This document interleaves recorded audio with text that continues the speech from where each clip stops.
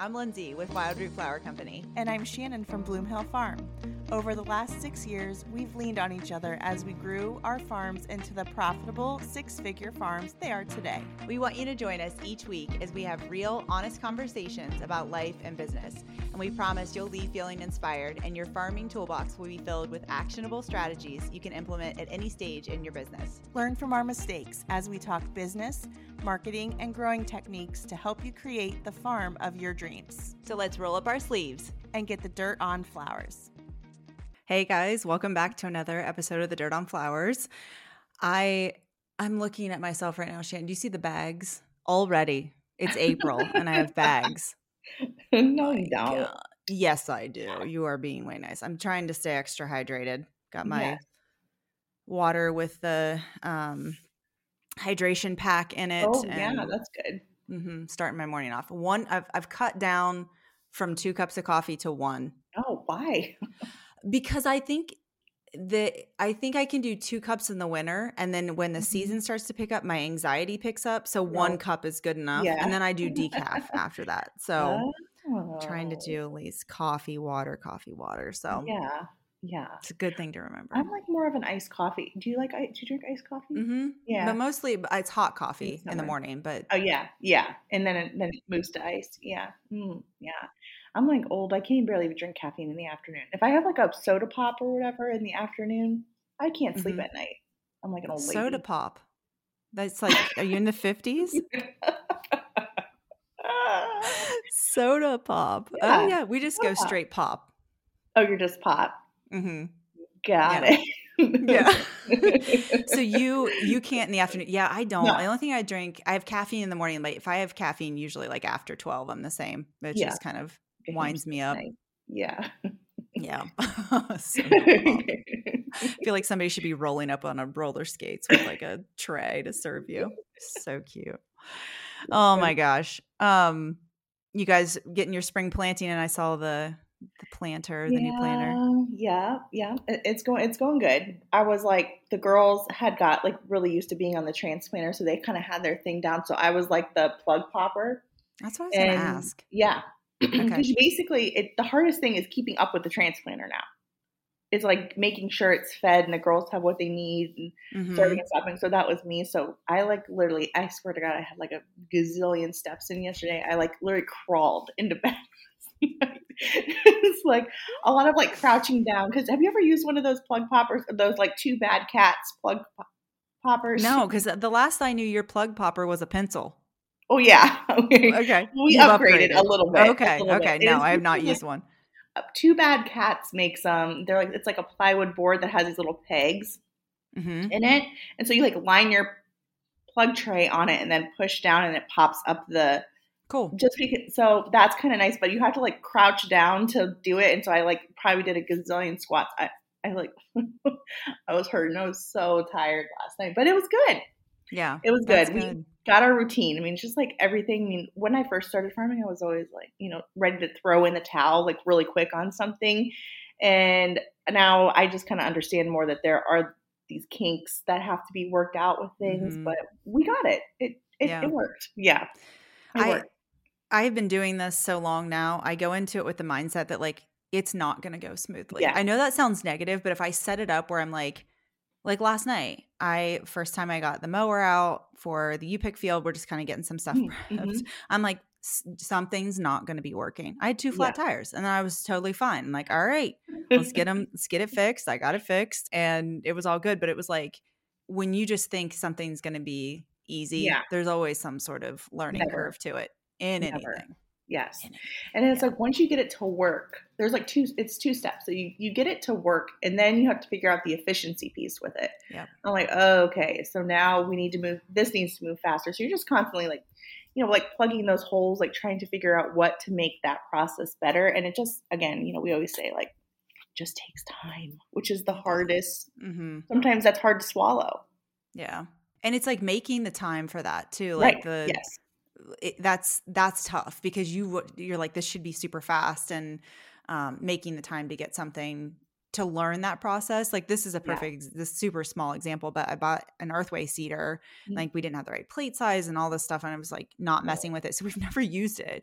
And so I'm just like, okay, I need to slow down and figure out, spend some time to do this. But I'm always like, well, that's low priority. Like what we're doing is working, but this would make it faster. So today, that's one of the things that's on my list, is to like work out some of the kinks with that, just to, even for sunflowers for us, that's super simple. So even with the plug popper at the beginning of the day, I was feeling frustrated with it because you do have to like line it up exactly.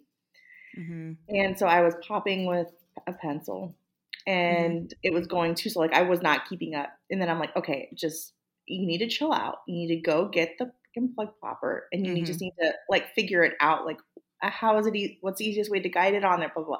And then I was fine. And then everything became easier because I wasn't having, the plugs weren't getting tangled because they were still in their trays. I just like loosened them. So the girls were going, everything worked out. It just needed me to basically take a couple of minutes to like cool my jets on it, Yeah. But that's, I just saw a reel that Shanty from Whipstone. Oh, did you see her reel with the Lisianthus? Holy, I was like, oh my gosh. I tried that. Mine did not do that. No? I wanted to. No. Yeah, sometimes they don't come out, or like they're not root bound enough. Yeah, that you have to watch that. And I think sometimes too with the plug popper, like when we're pulling stuff out, sometimes like I think I mentioned this last time, like we push it a little bit, on when a plug can be ready. So sometimes they aren't like as well formed. So for us pulling that out, like, oh, if I did that with a tray, it'd be destroyed. But that's just because we're pushing them sooner than we should. But I'm too nervous to try it with my Lisianthus. I know how much I paid per flat. No, I can't. Might as well take a $50 bill and just go throw it off the bridge. I like money more than that. But she did it great. I just like kept watching. I sent it to all of my employees. I was like, oh my God. Go beat the back of ideas. I think take like that right out of your check. You have to try new things, and you always tell, hey, plants are more resilient than I think that they are. So it really is fine. Even I felt like with the transplanter, not that we're not manhandling the plugs, but I mean, it's more rough than it usually is. And they're fine. They're absolutely. Yeah, I was interested. I watched your reel a couple times. It was fun to watch them like go in, and I'm like, are they even getting pinched? It was like all of those things, but it's like they do root. They're good. They're down in there. That ground's tilled. They root in. Yeah. So that's good. Well, it'll be nice. Yeah. It is nice. That's good. Judd's happy with his tractor. Judd loves his tractor. So cute. And his dad, he was a hort teacher for lots of years, and he had a John Deere when he had his hort program. And so Papa, that's what we call him, Papa. He is just the sweetest, and he comes to want to help. So Judd got him set up on the tractor to run the transplanter. So Judd was like hooking up the irrigation while we were, doing all the things. And he was he was so good. He was so happy to help. It was the cutest thing. He's just like in his glory in the tractor. It's just so sweet.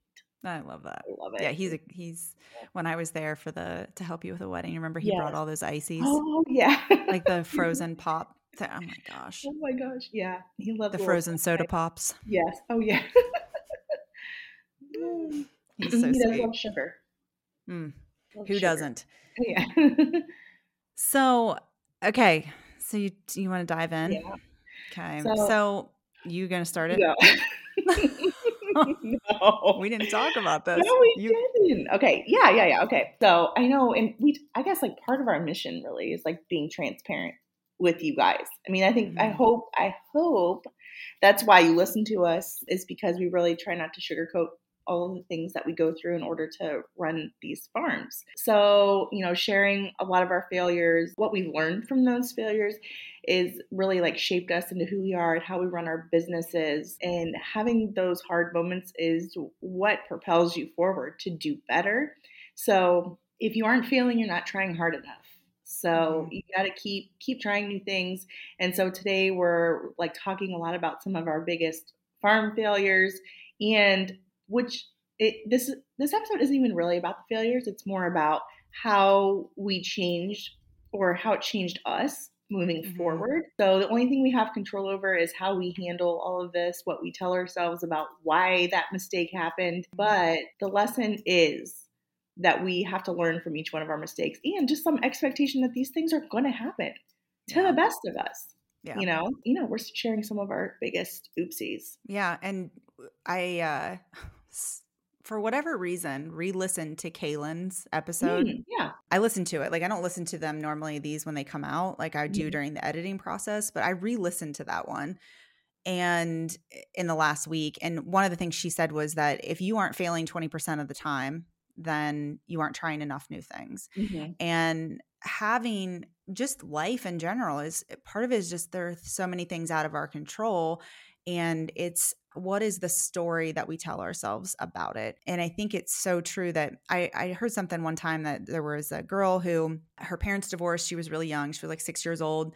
And she ended up internationally traveling. And so her mom, I don't know where she lived somewhere and her dad lived in the US. And so every so often, like she would get on a plane to go visit her mom and then be shipped back and forth. And she absolutely loved it. And it created this traveling lifestyle for her and something that shaped her entire life.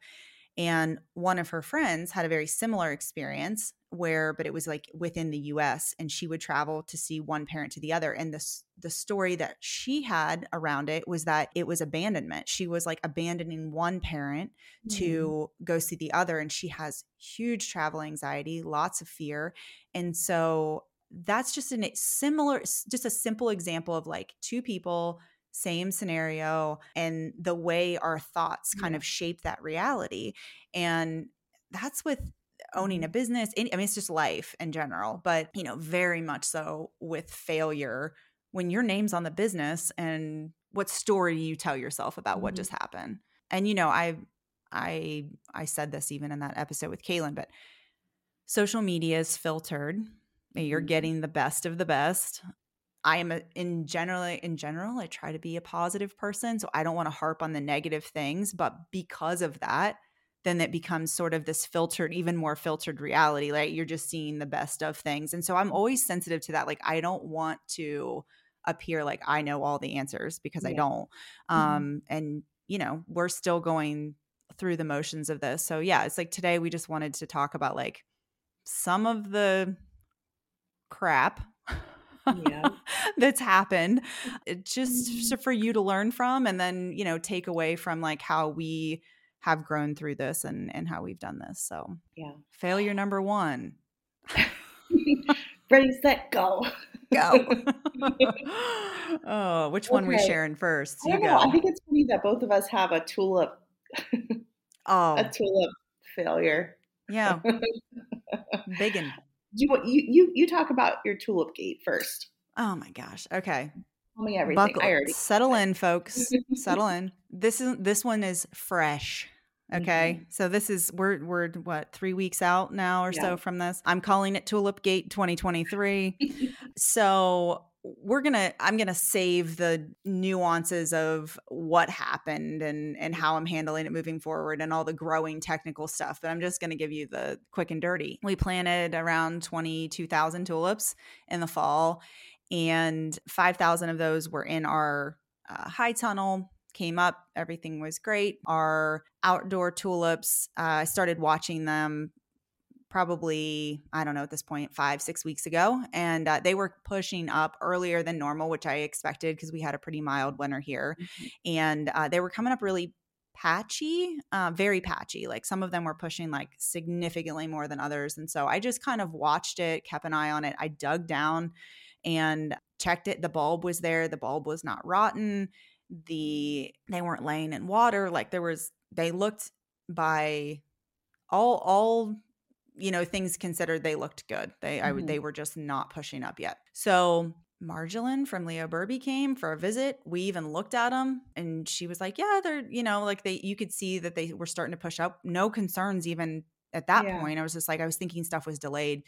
And then really about a week after that, so it's been about 3 weeks now, I'm like, something's not right. Like I knew at that point, I'm like, this does not look consistent and good when the amount of the other tulips had pushed up. So when I really dug down and looked, there essentially was no root system on them. And we ended up losing about 17,000 of the field tulips. So definitely the biggest hit I've ever had from a crop standpoint. Yeah. And again, I'm going to share all the growing stuff. I'm sure we'll share this at another, we'll just have like a full Tulip Gate episode, on growing, because there's a lot from the growing side to talk about with this and process through. But from what happened for me is I was kind of freaking out. I'm like trying to process this massive amount, right? My CSA is based off of this number that we're growing, my spring CSA, my florist orders, the commitments I have to a wholesaler, all of it, the farmer's market, our farm stand. And I went in my office right where I'm sitting now and I cried. That was the first step. I just was a lot of F words. I mean, I was like, what is happening? What is happening? Yes. What did happen? And so then I went from that, like the very next day, I went into, okay, well, how do I fix, how do we move forward? Like I have to pivot. My business doesn't stop. Yes, it's a huge loss. And so I started down the route of, okay, so do I push my spring CSA back, right? I was like kind of trying to like navigate what this crazy thing looked like. And the only thing that was going to reduce my anxiety was just getting stuff in the ground. We had extra ranunculus corms, so we plumped those babies up and threw them in the ground thinking we may get ranunculus out of it and have like a quickie U-pick to just kind of make up some of that income. We direct seeded a little bit earlier than we would have for the spring stuff, which it's still continuing to be super mild. I don't even know if we're going to have frost. We might have frost again. Like we're super mild right now, which is about a month earlier for us. Normally our frost-free date's not till the middle of May. I ended up that whole week I was sort of in go mode. And then that Saturday I just sort of crashed, I was sitting down to do my 24 tulip order and I could feel my chest. It's like, why of all things am I doing this right now? I'm like, I want to grow 1,000 tulips next year. That's it. So it was just this, there were so many things, right? When I like sat down and looked at this, I'm trying to come up with a plan. Like I did a video for my CSA customers. And that's one reason that I am so grateful that I've always ran it like a CSA and educated my customer and not talked about it being a bouquet subscription, right? So it was this really great opportunity for me to connect with my audience and say like, here's farming. You get to be with me with my CSA during the highs, with the risk. You get to share in the risk and share in the reward. And it really did kind of lighten the load for me to be upfront with it and just say like, hey, this is where I'm at. Yeah. It was not just me sort of carrying that around. And I don't cry anymore. I think I'm good. This is like, I had days, I will say the week of Easter, we had started to get a lot of wholesale orders and it was the first time I had to say no. Yeah. And I just thought I had this thing figured out, not cockily. It just was like, yeah, they're a pretty relatively easy crop, and so it's a really easy crop to scale. You not a ton more effort for a ton more flowers. And so, yeah, it was just, I guess for me, it's been just understanding like we are just in a very risky business. Yeah. And we gamble. We really gamble. And especially with specialty crops. Yes. And not to keep referencing this Kaylin episode, but I said in there, what if you took somebody in year 1 and you threw them in year 7 with those problems? Like you can't expect them to handle that. And I'm sitting there like, it's so funny saying that. Bless my sweet little heart. I had no idea the freight train that was coming for me with the tulips. But it's true. I feel like I thank God that it happened this year and not 3 years ago. Cause I don't know that I would have been able to really like weather that and feel like I could just put my big girl pants on and, be a badass boss and shift. Because you really don't have a choice. You don't really have a choice. But so what did you decide on your 2024 tulip order? Or have you not hit send yet? I bumped it. No, I increased it like a crazy. I did. I bumped it up. I thought, because I didn't want to scale it back off of fear. Yeah. You know what I mean? That was like, that was my point. It's just a year. 1 year. Yes. Yeah. And I have found this where I have found that myself going like, oh my gosh, is the rest of the year, we've had some other like random stuff happening and some seeds not coming up. We've got this little issue in one of the high tunnels. And I can feel my anxiety going like, is this how this year is going to go? Is this going to be like the shit year? You know, is 2023? And it's like, no, stop with that. Like, you know, it's not, it's going to be great. We're going to make up ground. But I just know that like, I have to redefine how I'm telling myself about it. It doesn't mean that I'm a bad farmer. It doesn't mean I don't know what I'm doing. Right. You know, as somebody said to me jokingly, like, well, this makes great podcast content. You know, I'm like, oh my, thanks. Sure. Taking one for the team. Y'all are welcome. But here's the thing with two things to say about this. I shared on my newsletter about Tulip Gate at the farmer's market. You know about this, Shan, because I teared up. So we both cheered, had a cry fest. I have a note from a customer. I left me a card, did it anonymously, and it just said, Lindsay, like, I don't know what the going rate is for tulips that don't bloom, but I would like $100 worth. And there's a $100 bill in the card. And went on to thank me for what I do for the community and how that like I continue to show up and I'm authentic and I'm not sugarcoating anything and all of this, like so nice. And then they put like hashtag for the love of flowers, which is how I sign off on my newsletter. And then hashtag Tulipgate.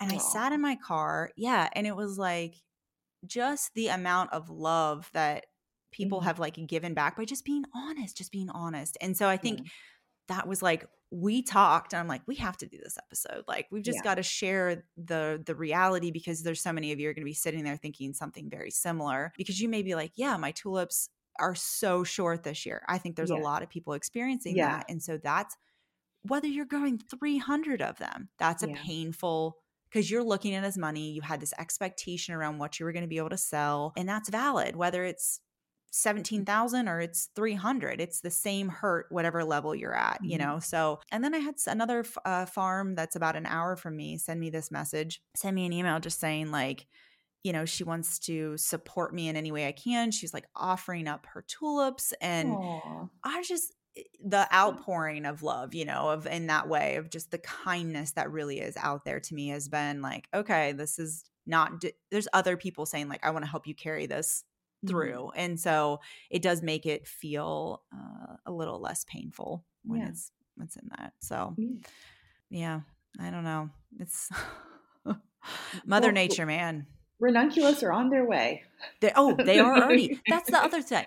Like now it's warmer. Peonies are already up. We're going to have peonies earlier than ever before. We're going to be able to shuffle. So it's like, that's what I told my CSA customers. I'm like, if you get a tulip, hug it and know that you are damn lucky that you got it. And then the other is like, we're probably going to have peonies. So you may not get as many tulips, but you may get peonies in your share. So, you know, there's lots of ways to look at this and reframe it. So that's Tulip Gate. Dun, dun, dun. I know. I'm sorry.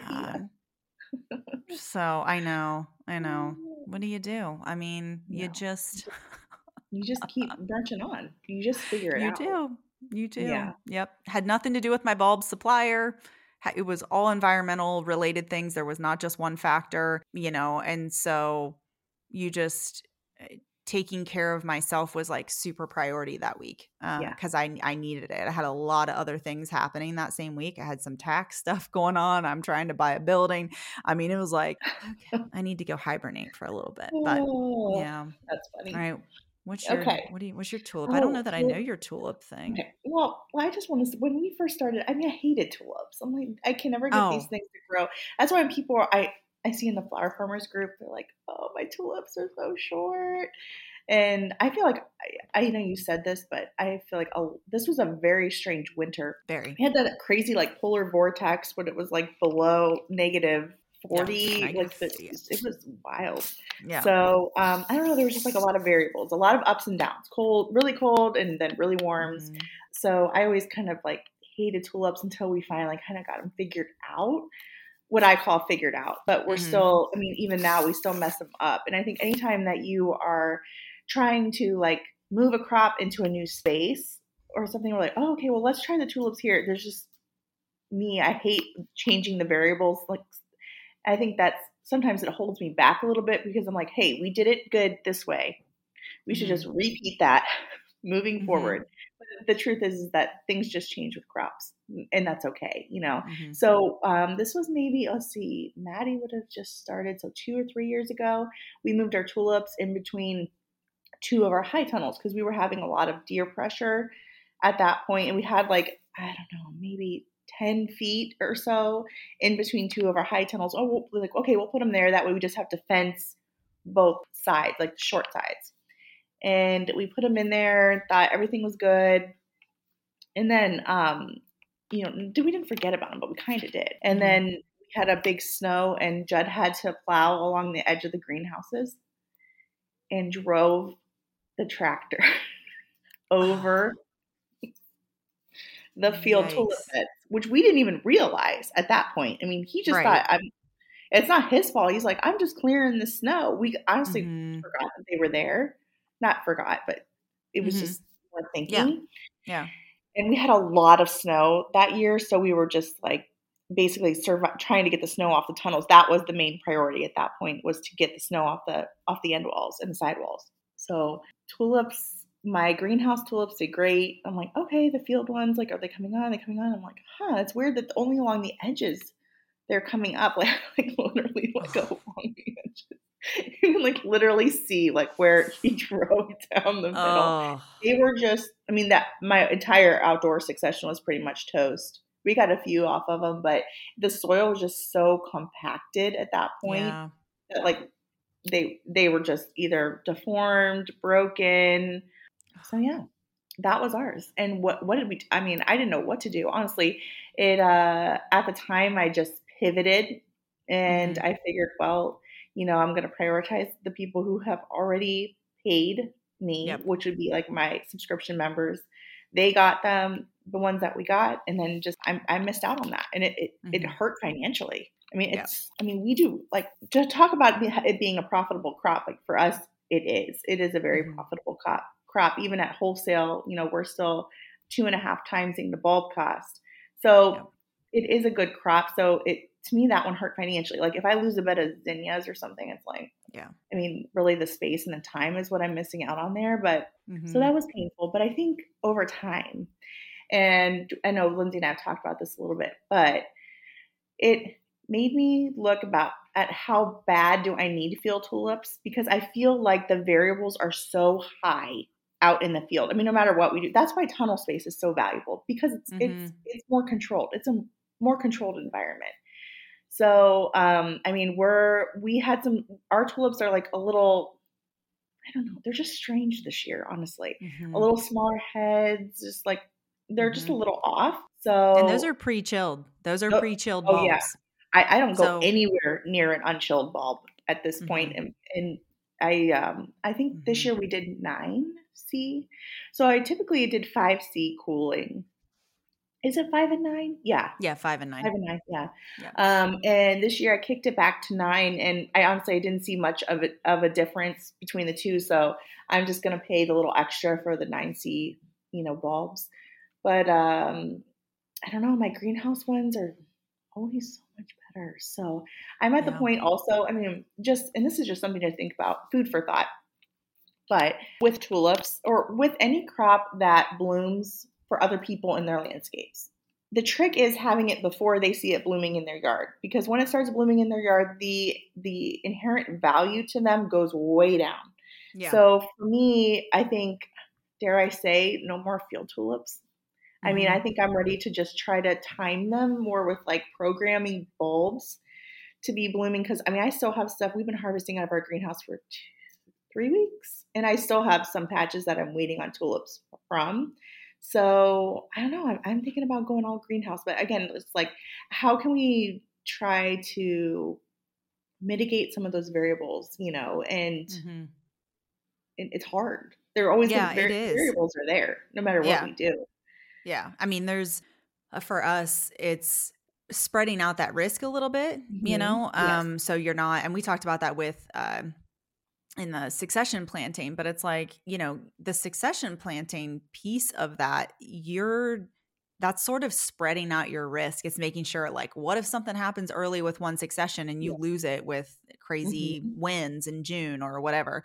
And then, you've got this other succession already started. And so that it spreads out your risk. And it's the same thing with those specialty crops like that with tulips. So it's like, yeah, I mean, I'm definitely navigating this still, working through like what it is my plan is going to be. And I'm like more than happy to share. And it's all about trying. I did say, how I overwintered my anemones? Yeah. Do you remember this? Yeah. So we left them in the ground all summer. So like last spring, the same anemones that we're cutting on now were in the tunnel last spring, and we left them, let them go dormant, didn't water them. They stayed in there. We planted like a shallow crop on top of them and then pulled them out, and they bloomed earlier for us this year. The stems are shorter. So I'm that's just one area where I'm like, okay, I'm trialing this. Yeah. I'm not even sure I really like anemones. I like the white with the blue, but they're so like they don't really bloom with anything else. Yeah, they're before the ranunculus, but they're kind of on their own. So I don't know. They take up a lot of tunnel space. So anyway, that's just one I'm kind of trialing through, but they seem like they're going dormant already, which is like not ideal. Yeah, so it's super early, but yeah. So we'll see. I'll keep you updated on that and the tulip gate and. Are those the only anemones you planted? I planted just a small patch of other ones, and they are taller. They are taller. So that's, to me, I'm like, okay, there's some strain or some stretch on that. They are not going dormant, but the old ones are. So I think that's just, honestly, we've been cutting blooms off of them for 4 months at this point. They were in December, and then we got super cold. So they've just been like, I think they're just tired. So I'll probably pull them and save them and plant again. But yeah, it was a good trial. Saved a little bit of labor, but all right. Tulips, man. So listen, like, I want to say this: if you've got short tulips, your florists don't care. I was discounting. I was like knocking a few bucks off for florist orders last week, and Emily, who delivered, was like, they wouldn't have even said anything. They were so happy with it. I was like, oh, okay. Yeah. Like, I care. There's a vanity about like how long something is. And we sold shorty bunches. They are absolutely gorgeous. The flowers are still beautiful. We sold them in vases. Yeah. And it was okay. So you're going to care a whole lot more than what your customer is going to care. Like, we're dry storing some of the short ones now because we know we're going to have Mother's Day arrangements, and they're going to go in jars anyway. Yeah. So it doesn't matter. Yeah. Just worry less. Yes. Yeah. And I think some of it is just the expectation we set for the customers. So it's like, or sometimes be like, oh, they're sorry, or apologize for this. Oh, sorry, they're short. Sorry. And they're like, what? They don't know or care. Like they don't care that much about your everyday retail customers, not caring that much about stem length, really. They just want to fit in their vase. So if it works. A lot of times they're cutting them down anyway. Right. Yes. Yeah. So don't be the first one to tell yourself no, Exactly. Okay, guys, taking a break here and hopping in to tell you about our sponsor, Heirloom Roses. Heirloom Roses has the cutting roses you need to help your farm grow. Now you can take 20% off any of their 900 varieties. Oh my gosh, that's amazing, 900, that are ready to ship. You're just a few clicks away from investing in the success of your own farm with Heirloom Roses' own bare root roses. Heirloom Roses understands small farming, managing a family business, and celebrating every order that comes in, just like you. Visit heirloomroses.com and take 20% off your order of just $100 or more with the code DIRT, now through May 30th, 2023. Grow your business and your garden with their best owned root roses at heirloomroses.com. Okay, guys, let's get back into the show. So this next thing I guess I wanted to share is just a reality of owning a business. And I would venture to say that the largest majority of people that are listening right now have 2 jobs. You are trying to start this side hustle. Maybe you're just starting. You have a full-time job. And it is, I guess it's a reality of having a business and owning a business and then having a personal life outside of that. So a lot of you might have 2 jobs. You have kids, a husband, your family. It's a lot to juggle. It's a lot to juggle and still keep your own personal life, your personal cup filled. And I guess one of the things that I feel like, I don't want to call it a failure, but something that I just really, really got myself to a point of burnout. And partially this was just me not trusting that I could have left my job sooner. There's a whole lot of factors that go into that. I had a great place of employment. They were super flexible with me. They supported me. So there was this kind of, there was not like obligation, but like I personally wanted to just still like be invested with them. The steady paycheck was nice, right? Yeah. Like there's days, man, I'm like, I just want to punch in. I just want to punch in and take a paycheck. But then it's like, I do remember like why it is that I do this and why so much I love what I do. And so I guess this is no real like huge failure, but I got myself to a place where I was very burnt out. I was like not really doing anything. My work cup, like when I would stop and kind of analyze how I was feeling, I'm like, okay, the farm is caught up. I have great employees. Everything's clicking like it should. So why do I feel the way that I do?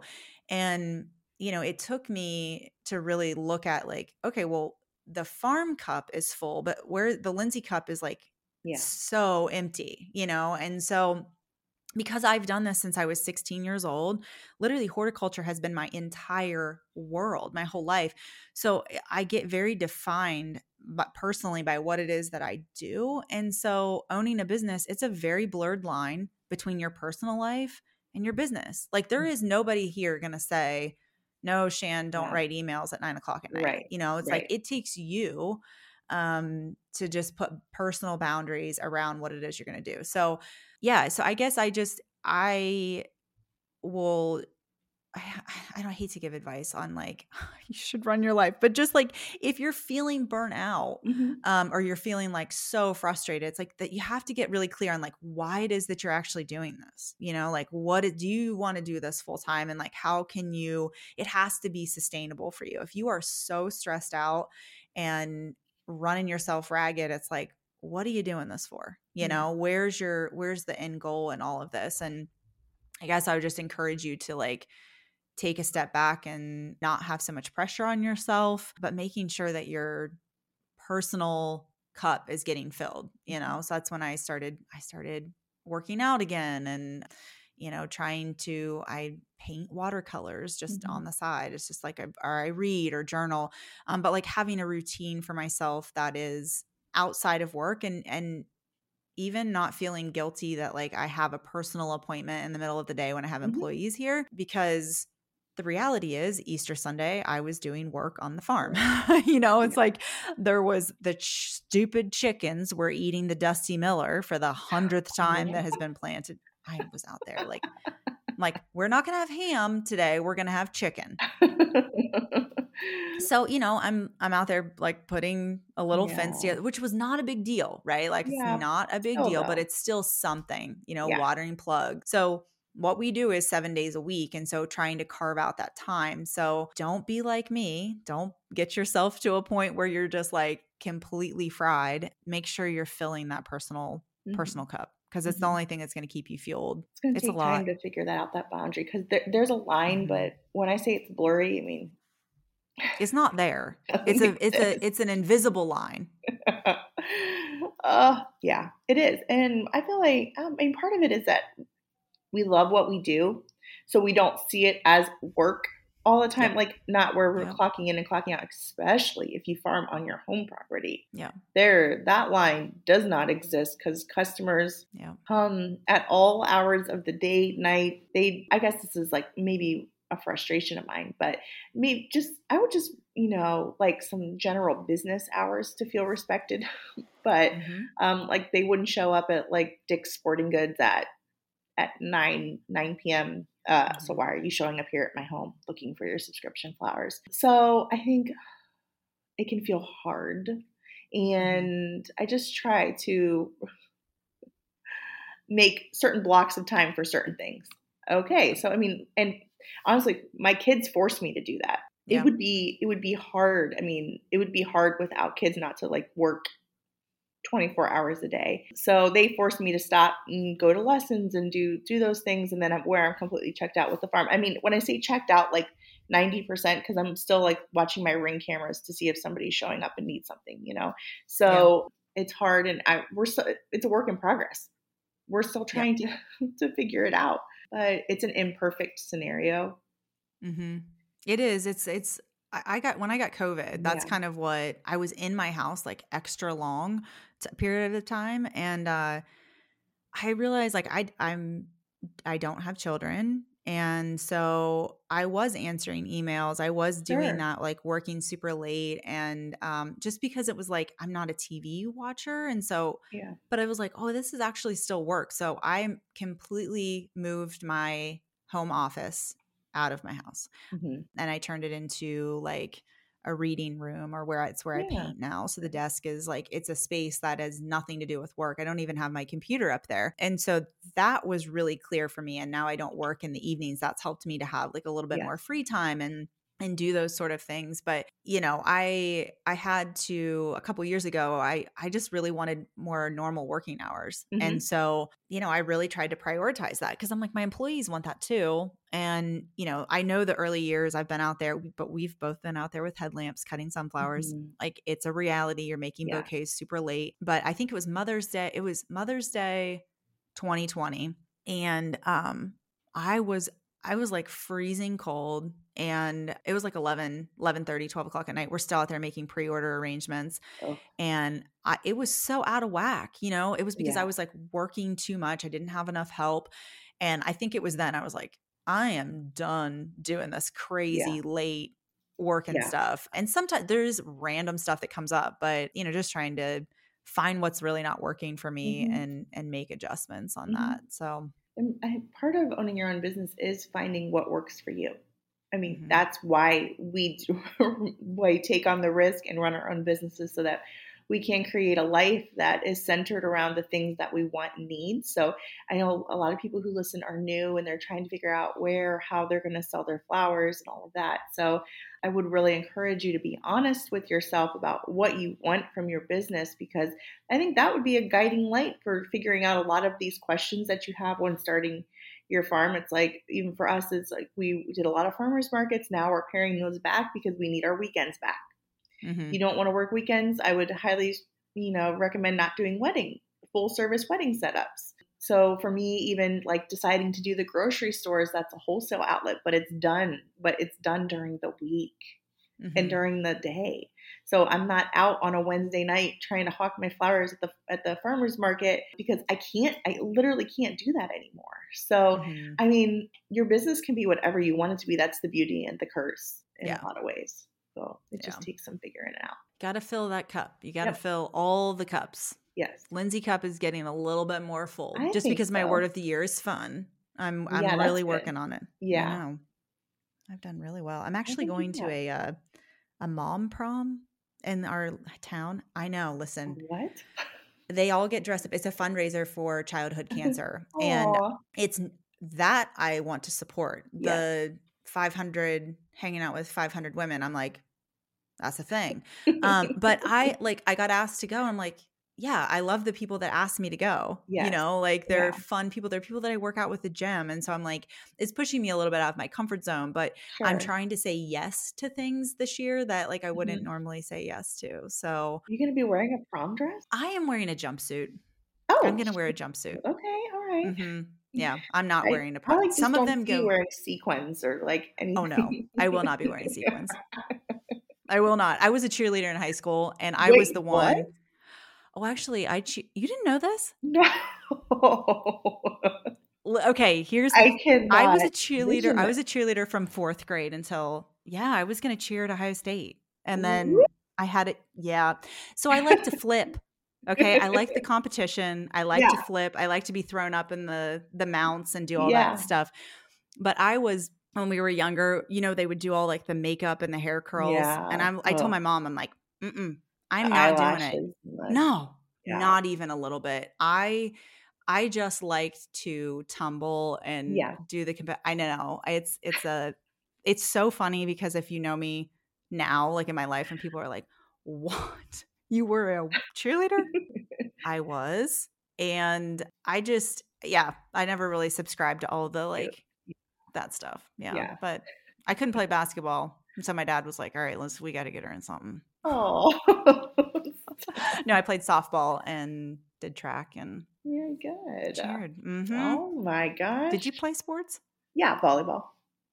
Yeah. Oh, man, it always hurts my wrist. Why? Like, it always stings. When I hit a volleyball hits, like, I have cold chills right now thinking about it. It sends a cold chill, like, up to my neck. I don't know, but man, that's a whole thing. Oh my gosh. Yeah. What else? We got any other drama we want to share? I don't know. I mean, I know just thinking, like, thinking in the past is hard. I know it's funny because when we decided to do this episode, I was like, okay, Judd, I'm like, what would you say? And obviously the tulip thing came up immediately. I didn't want to be the one to say it, but he said it, so it's okay. Yeah, he said it, yeah. And, we shared, like, in our Dahlias, I think, was it Dahlias part 1? I think so. The Dirt on Dahlias part 1 episode where we froze all of our tubers the first year. Like, we literally spent all the money we had on our first year tubers to grow dahlias, and then we accidentally, because we were busy running around, forgot that it got colder than we thought it was, blah, blah, blah, blah. Anyways, all the tubers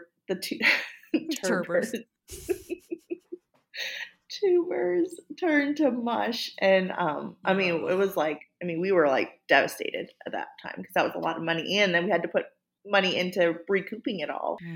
So I think, but now it's like once you have a mess up like that, like, you will never screw it up again because it was like so traumatizing and so financially hard, and tubers, that's like another thing, so many variables, and that's why, oh my gosh, so many.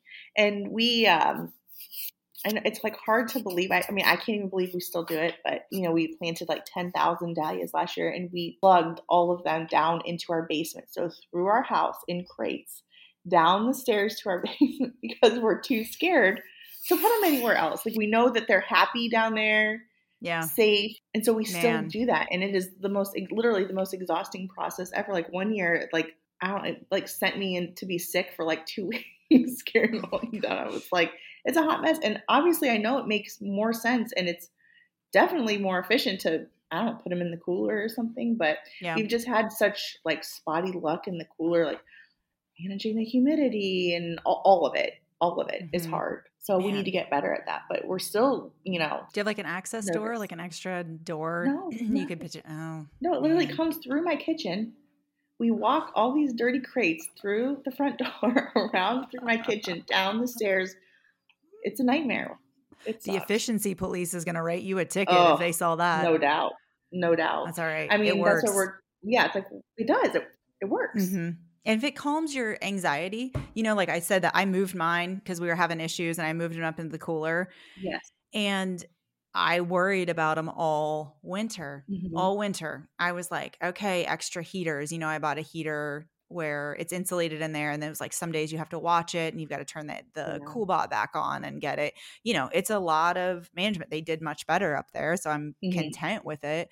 But yeah, sometimes you just have to kind of do that crazy stuff. I know. But they're good money. They're good money maker if you can get it going. That is not without a bazillion hours of work that goes into it. I'm like, by the time they're out of here, I'm like, I'm done. I'm done. I know you're shipping out this week. I am shipping out. Yeah. Yep. Yeah. That's what I thought. Yeah. Yeah. The week that I ship out is always the week that everybody says, "Where is my order?" It's like, okay. Even though it's been communicated, there's always like, when are you shipping out? Yeah, it doesn't matter. It's warming up. So warm. Yeah. If it feels warm, they're like ready to go.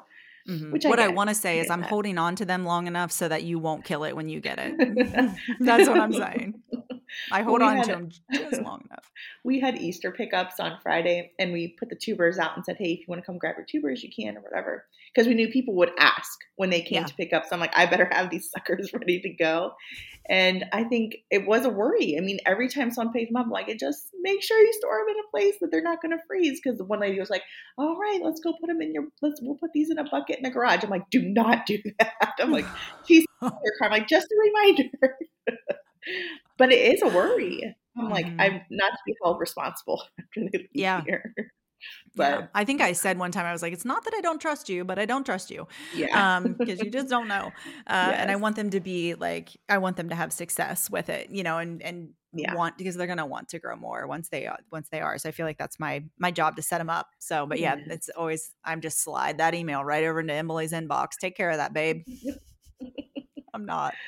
Oh, I think the only story that I had left is the wrong wedding flowers on my farm got picked up. Never told you that story? No, I don't think so. Yeah. So you did it?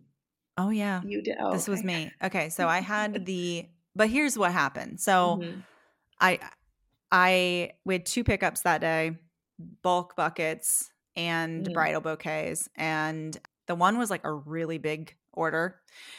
And the girl came and she said her name. I even said, like, I said the name of the bride who had the big order. And she's like, yeah, like they're acknowledging to me it was her and her to-be husband.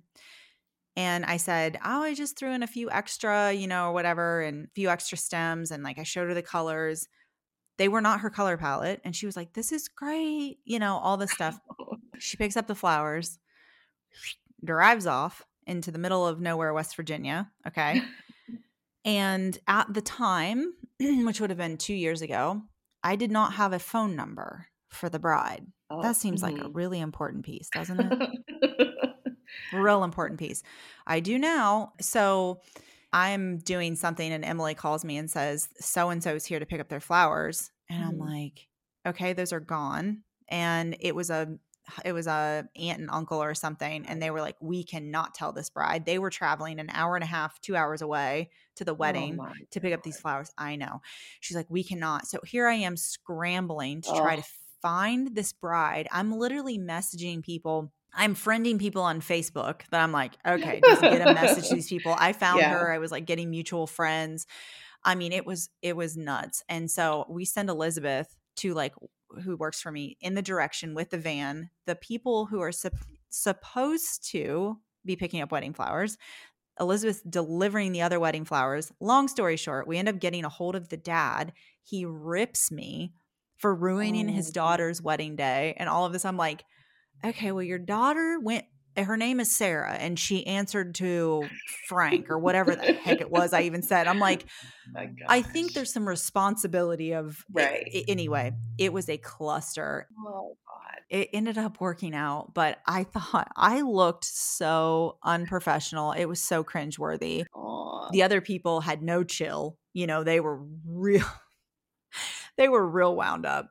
So I'm trying to, like, manage everybody's emotions. So since then, we have a much more thorough pickup process. A lot more details are exchanged, information that I have, pickup instructions. You wouldn't believe how many people will pick up stuff that have somebody else's name on it. Oh, yeah. They legit don't see it. Yeah. Like, they don't. They're just like, it says Smith twice on this box, and they're just like, yeah, I know. Or they're standing there like, well, which ones are mine? I'm like, Smith. Yeah. Smith. Yeah. You go by Smitty. That's yours. One time we had somebody, I had to leave, so I put the bridal bouquet in the buckets and stuff out. And a freaking stand customer came up and took the bridal bouquet because she thought it was freaking stand flowers. Oh my gosh. Yeah, that was like a couple years ago. And I was like, what the heck happened? And that's what happened. His lady is like, she sent a nice email later saying, I just love my flowers. The ribbon's such a nice extra touch. I'm like, it was you. We didn't have cameras, at that time in here. It was just like, oh man, what did you do? Did you have to make another one? I didn't say, and deliver it. Gosh. Yeah. Oh my gosh. I didn't say crap to that lady. I'm like, no. Oh yeah, there's just always, it's like the stuff that you think like, this is not gonna happen. Like CSA customer take a whole bucket one time. Oh yeah. I thought all this. I thought I was getting a whole bucket. Yeah. No. Yeah. He actually the wife sent him back because the husband picked it up. It was like the walk of shame, like back to the stand. He was like, I'm really sorry. I'm like, it's fine. It's fine. Oh my God. One time we had a I always think that wedding pickups are hilarious because a lot of times it's the guys, and they like generally have no clue. They're like, they just don't even know what they're doing. So one time we had a dad and a son come and pick up wedding flowers. This was last year. Yeah, last year. And I had we have like a 2-tiered shelf. And on the one shelf, it had their name, it had all their things, whatever. And we had like a thing of twine, like a huge Uline thing of twine, like kind of sitting behind on the back of the shelf. Like he took everything off the shelf. He took that Uline twine. He took the sign that his name was on. I mean, everything. And he's like, so later we get an email from the mom and she's like, oh my gosh, I'm so embarrassed. My husband took these extra things. And she's like, I told him to get everything. I think he was so nervous that he would miss something that he took it all. That would be me. Oh my god! Like the rule following side where you're like, I don't want to screw this up. I'm going to do this exactly how you tell me to. Yes. And I think she told him, oh, it'll be on the bottom shelf because we gave some directions because we had a couple pickups going on that day and we literally took everything. So they later returned the twine. I mean, this thing was huge. I mean, it's like a 10-pound thing of twine. That's so funny. He's probably like, I don't know what they're going to do with it. They're just going to string up stuff everywhere. Hang flowers from it. That's so cute. It's just adorable. I know. I mean, I guess like things are going to go wrong. I mean, just try to be as clear as possible, but communicating is hard. I mean, and we're distracted people now. So very much so. Not everyone's reading like all the disclaimers, like here's your instructions, but it's like really read them. And so just like now we're just trying to uncomplicate things so that it's like as dummy proof. And I hate saying that because our customers aren't dummies, but you know, you have to make it kind of as simple as possible. The more complicated it gets, the more errors there's going to be. So. Yeah. We did a pickup. We have pickup instructions now. So like it says, this is where they are. This is where it'll be. Like we just kind of bullet point it. And then like, that's the other thing is like they show up. I'm like, where you think you're putting flowers in this car? You know, it's like the trunk is like won't close. You know, there's a dog in the back seat, and they're like, I was thinking just on the front seat and maybe on the floor. I'm like, oh my gosh, we do self-serve pickups now, so like it's kind of on them, and then they have a sign, they sign off on it with the contract that like once they leave the farm property, that's on them. You know, if they drive like a maniac or they have stuff. You know, it's like leave all their of flowers in the trunk.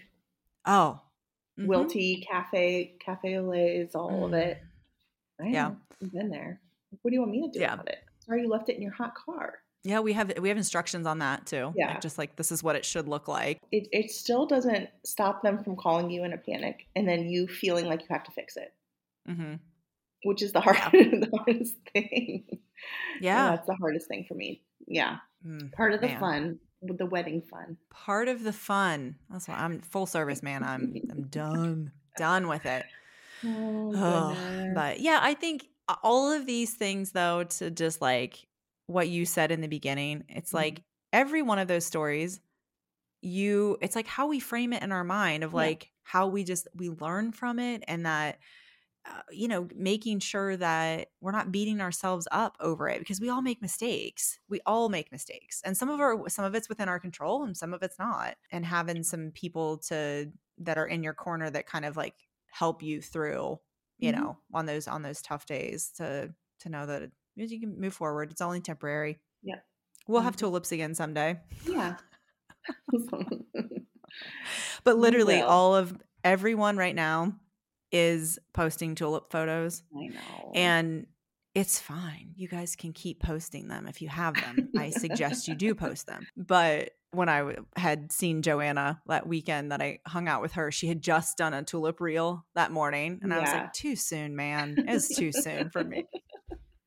I'm just kidding. I'm just kidding. I can handle it. But yeah, it's like, it's just, it's okay. It's really all okay. And I think I think it does help hearing like other bombs with other people, because it does make you feel more human, and you're going to bump into them. So just keep your head up and be kind to yourself. Feed yourself a love sandwich or 3. Part of the journey is figuring it out. And those things are going to happen. So, absolutely.